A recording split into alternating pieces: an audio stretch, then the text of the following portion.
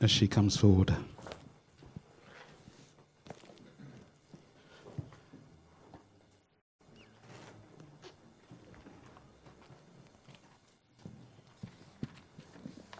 So, if you'd like to extend your hearts and extend your hands towards our speaker, we're going to pray.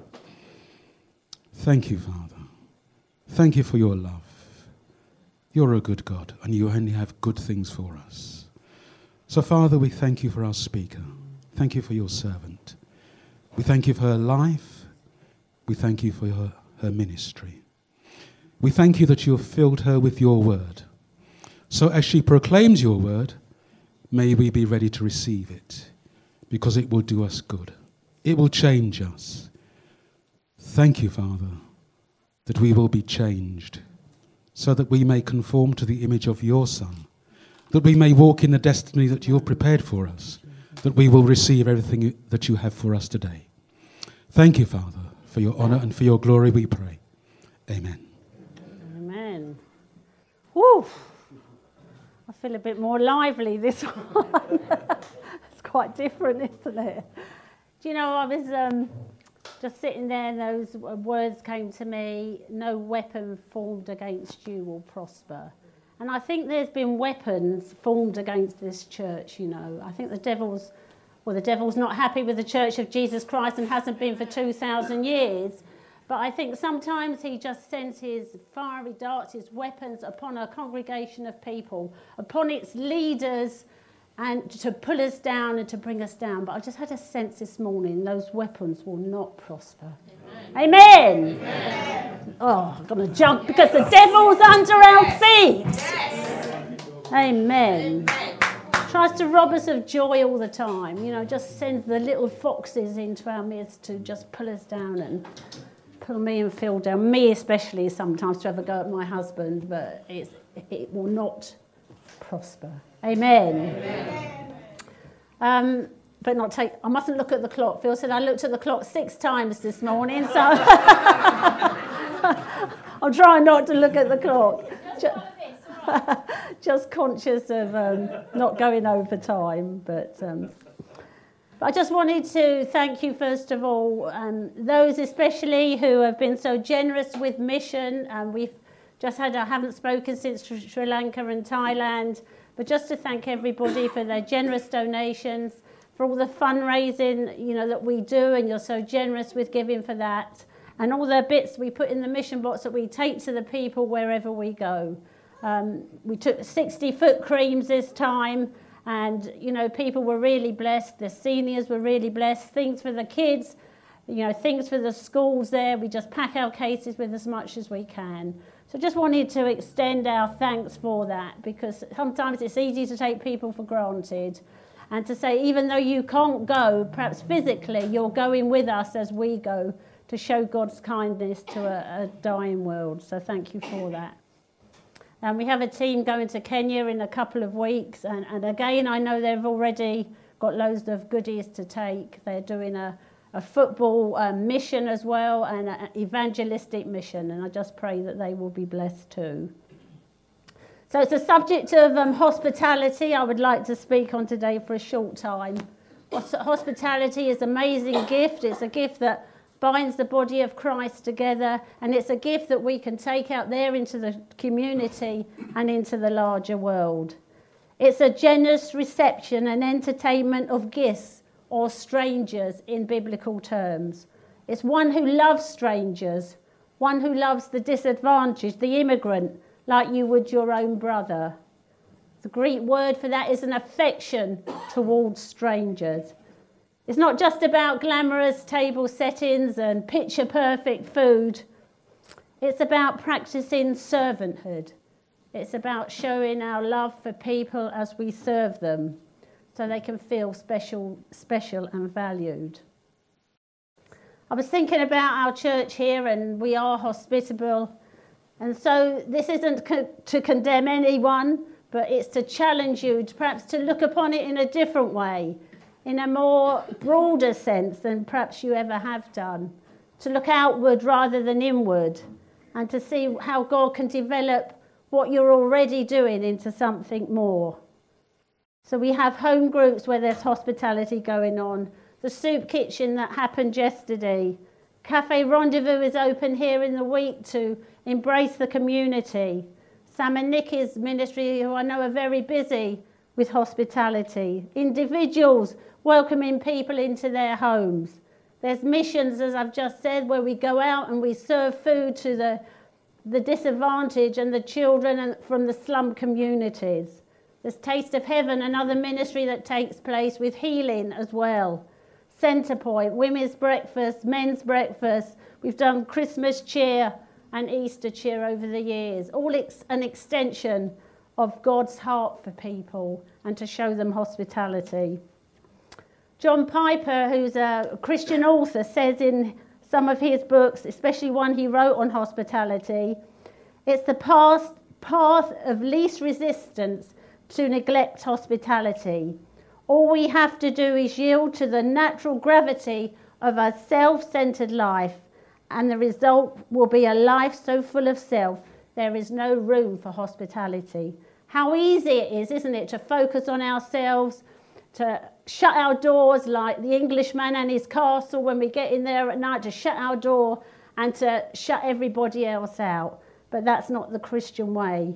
The Bible is very strong about this. He says, stop, build a launching pad, fill up your boosters and blast out of your self-centered routine.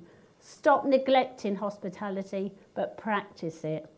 That's why the Bible encourages us in Romans 12:13 to practice hospitality. It doesn't come easy to us. It's not something that we just wake up one day and say, I want to do that. We have to start somewhere. We have to practice it. In 1 Peter 4, verse 8 to 10, it says, above all, love each other deeply. What a challenge that is, just to love each other deeply, because love covers over a multitude of sins. Offer hospitality to one another without grumbling. So easy it is to grumble, isn't it, and complain. But let's offer that love to one another. First here in the household of faith, and then we can go into all the nations and our own community. Each one should use whatever gift he has to serve others, faithfully administering God's grace in its various form. Now, sometimes it's easy to say, this one has an evangelistic gift, this one is an intercessor, this one has a gift of hospitality, this one has a gift of leadership.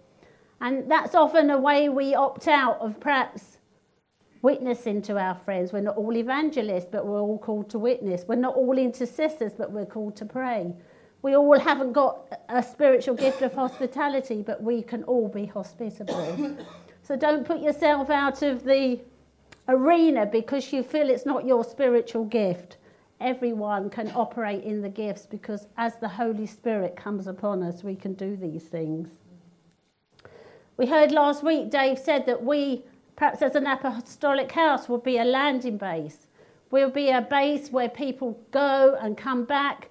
They can come and feel refreshed. They can just restore themselves. And I believe hospitality has to be key to this, because it's in that environment that we can love people, that environment that we can pray for people, that they can be restored and loved back to a place where they then can go again. I think we're a bit weak on that, really, because people go on missions, and when, if they're away for a year, they come back and they perhaps lose wherever they're meant to be. But we must get those things in place so we don't lose these people, but they will go on to the next stage. It's in the context of hospitality that I believe discipleship happens best. How best on a one-to-one in your home, when you invite someone round, you can have that one-to-one. I had a home group of 12 girls for a couple of years, and it was so amazing how we could just talk about stuff and disciple each other and see people discipled and grow in God over those couple of years. And some of them went on to the mission field and others went on to different churches, but there was a sense of discipleship that had been going on. What an amazing tool the Alpha course is, isn't it?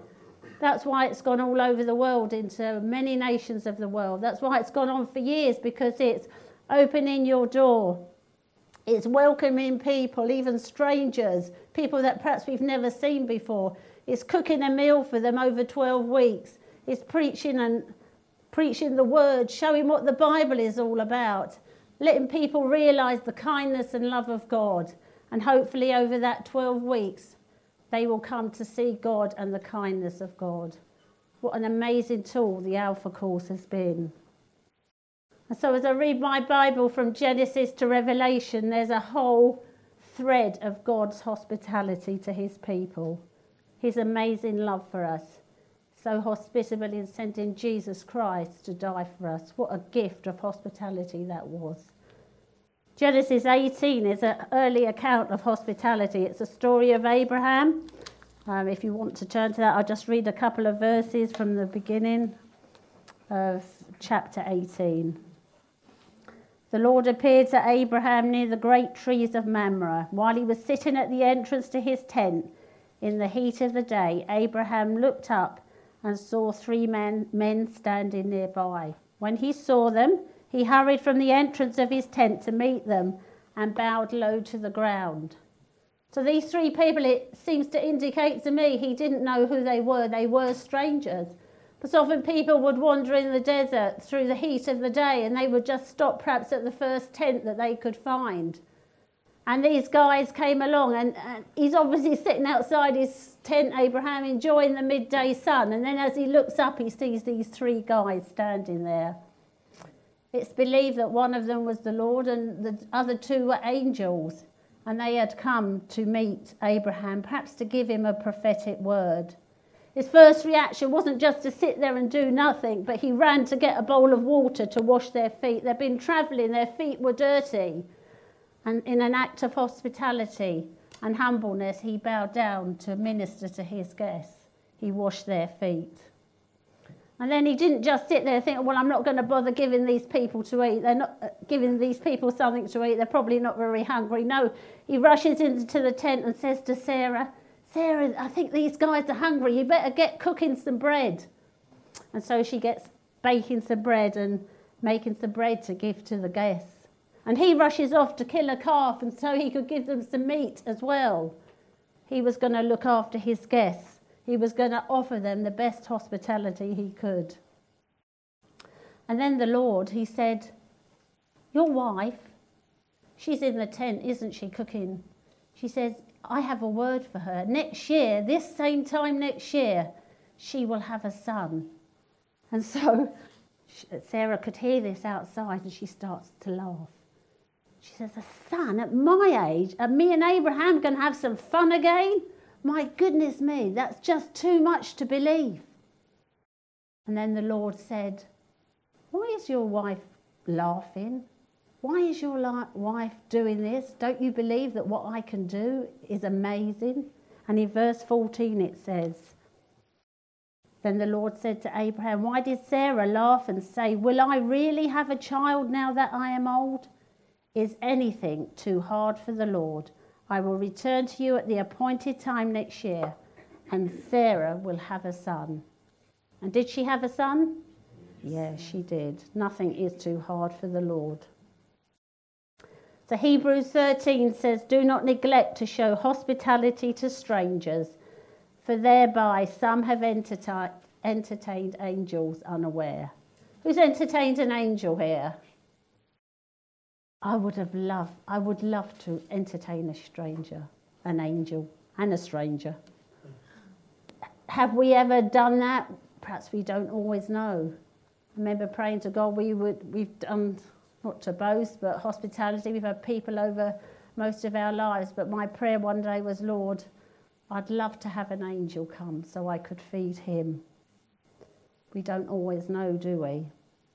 There's so many examples in the Old Testament of hospitality offered. Moses was offered food in Midian.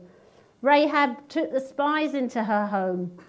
Manoah, the father of Samson, receives an angel of the Lord into his home, offers him food, but he requested an offering. David and his people are shown hospitality in Samuel. And the widow of Zarephath cares for Elijah despite her poverty. She had nothing, only a little oil and a little meal. And yet she offered that. Nothing she had much to give, but what she had, she offered, and God multiplied it in a miracle. So she had more than enough. A Shunammite provides a room and food for Elisha. Just put a room aside in her house for this man of God, so that when he passed that way, he would have somewhere to stay, somewhere to sleep. Amazing hospitality. And through it all, Elisha was able to heal her son. An amazing miracle. Isaiah 58 tells us about radical hospitality. It's easy to have your friends round, isn't it? It's easy to have the people that we like, but it's not so easy to extend our arm to the difficult people, the disadvantaged. And there was a time in my life where I had no idea that these people existed, would you believe it? How can you be so ignorant? And God took me around the streets of London one day, about 20 years ago now, and showed me a different world, showed me people who had nothing, showed me people who were just poor and needy. And from having people around our house, it was like a different hospitality. He showed me a different world. It tells us in Isaiah 58 and verse 6, "Is not this the kind of fasting I have chosen? To loose the chains of injustice and untie the cords of the yoke, to set the oppressed free and break every yoke? Is it not to share your food with the hungry and to provide the poor wanderer with shelter? When you see the naked, to clothe them." I believe that's true hospitality. It's God's kindness extended to those who society would reject, those who society think nothing of them but scum of the earth. Now I think of all those immigrants there in that camp in Calais. It's easy to be critical, isn't it, and to say what they do in here, they're trying to get in our country, and I guess I'm guilty of that as well. But you know, somehow the love of God has to fill our hearts to realise they just want a better life. They want a better world. And if the Church of Jesus Christ can't reach out to these people, what hope have we got? These things are always a challenge to us. If we move on into the New Testament, we see Jesus spending a lot of time with others. He often broke down the barriers between people associated with individuals who were excluded from other gatherings. He loved to go to the unwanted, the broken, the sick, the dying, not the religious leaders of the day. He loved to be with sinners, didn't he? The Pharisees would often say, "Why is he sitting with the riffraff?" In the Message it says the riffraff. Why is he sitting with them? Why isn't he sitting with us? Because he had a heart for those people. It's not the healthy, he said, that need a doctor, it's the sick. I've not called the righteous, but I've called sinners to repentance.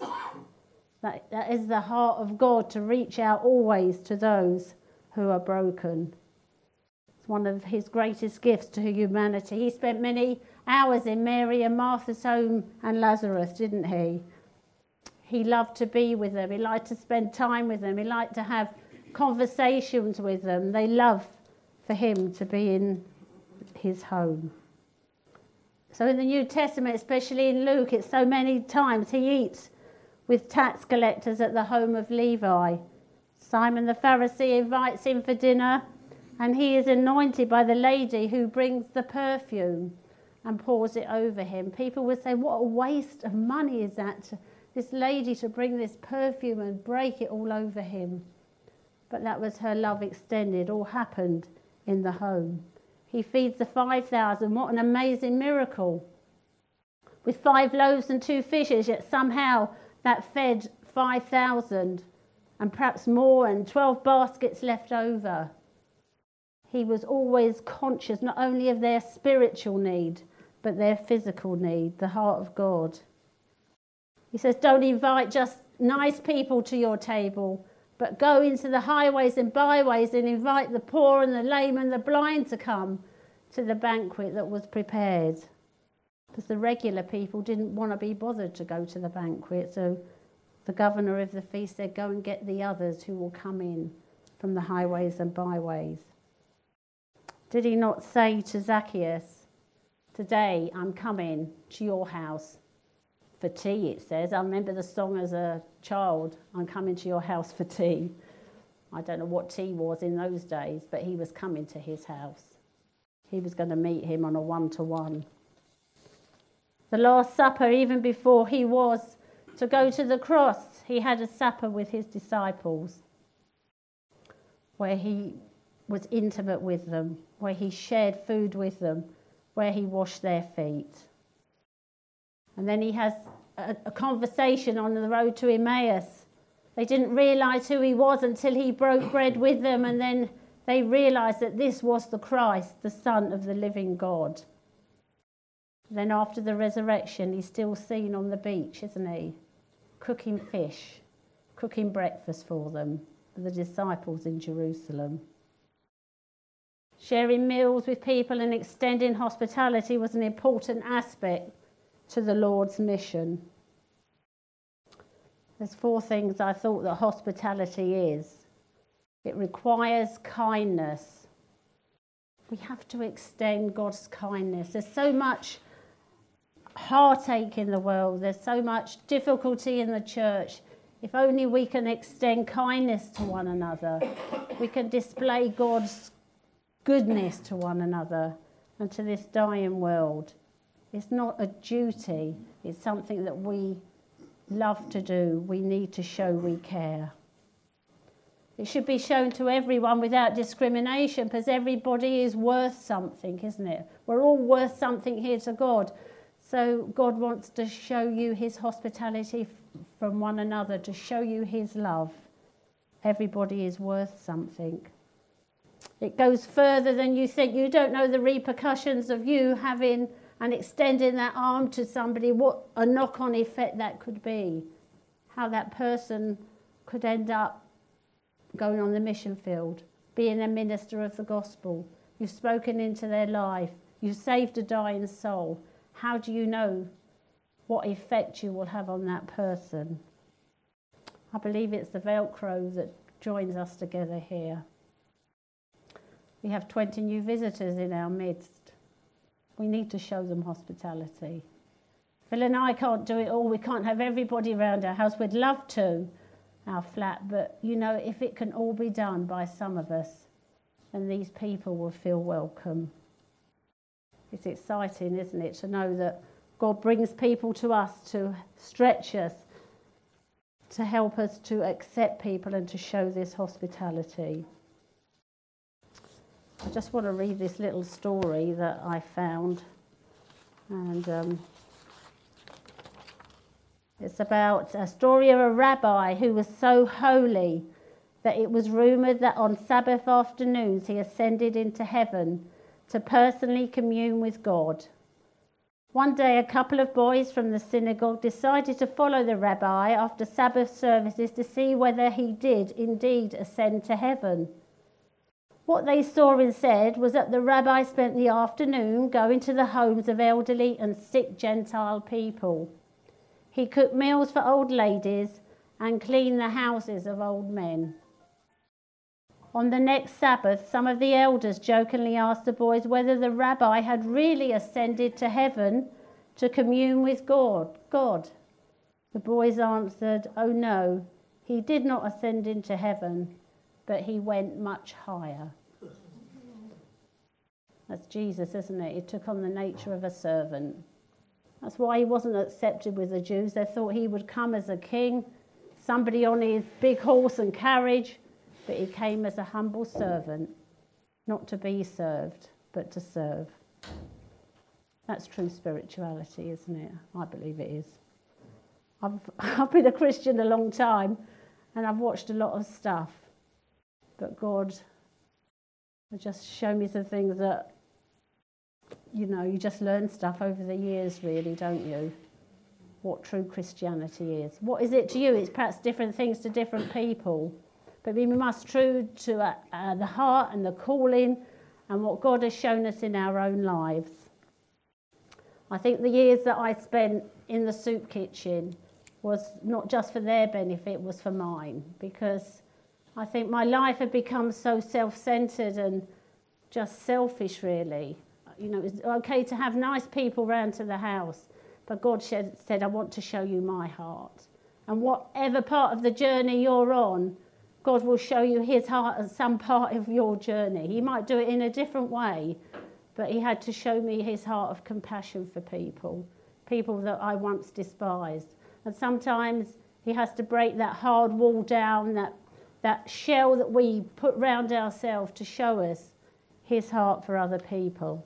I remember crying for hours and hours one day, or one thing. I didn't know what was happening to me, really, but just God was breaking me down to be able to see his heart for people that I had no knowledge of or understood anything about their lives. And as I've listened and sat and listened to some of the stories of their lives, I think, my God, my life has been easy compared to some of that stuff, you know. And if you just take the time to open your home is your resource centre, your home is your ministry place, your home is your asset that God has given to you. Don't despise it, as small as it is. It might only be one room, but it's a place where you can meet God and meet others. And, you know, if you can't cook, that's fine. Just go and get a takeaway and chuck it in the microwave. It's not about posh platters, is it? It's about you extending your arms to people. I'm excited by this last bit in Revelation 19. This is the highlight of hospitality, because one day we will all meet in that city.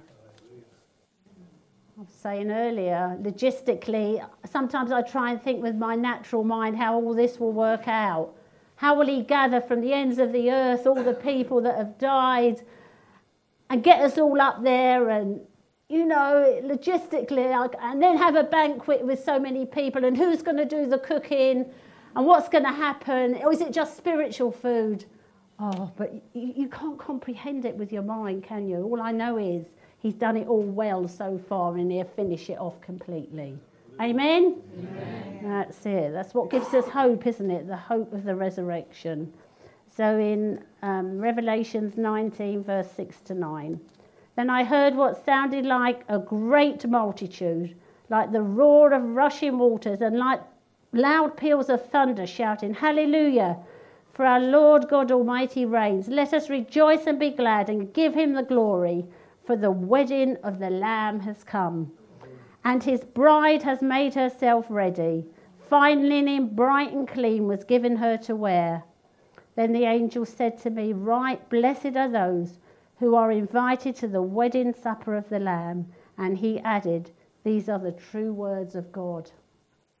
Are you invited to the wedding supper of the Lamb? Amen. Amen. Are you going to be there? Amen. Are your wedding clothes ready? Yes.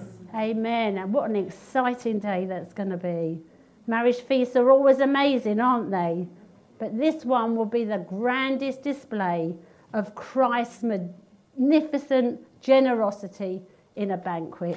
It will be the biggest feast you've ever seen, and you will be able to eat of it. And most of all, our lover will be there, the lover of our souls. I can't wait, really, can you? I mean, I'm getting to the end of my life now. I didn't used to say that when I was like 20. I wanted to live my life, but now I'm getting to the end. I can't wait to get there and sit with Jesus. Hospitality is an action of love shown to those we love and those we do not love. That's the challenge today. It's not just to our friends, it's to the alien and the stranger, even our enemies.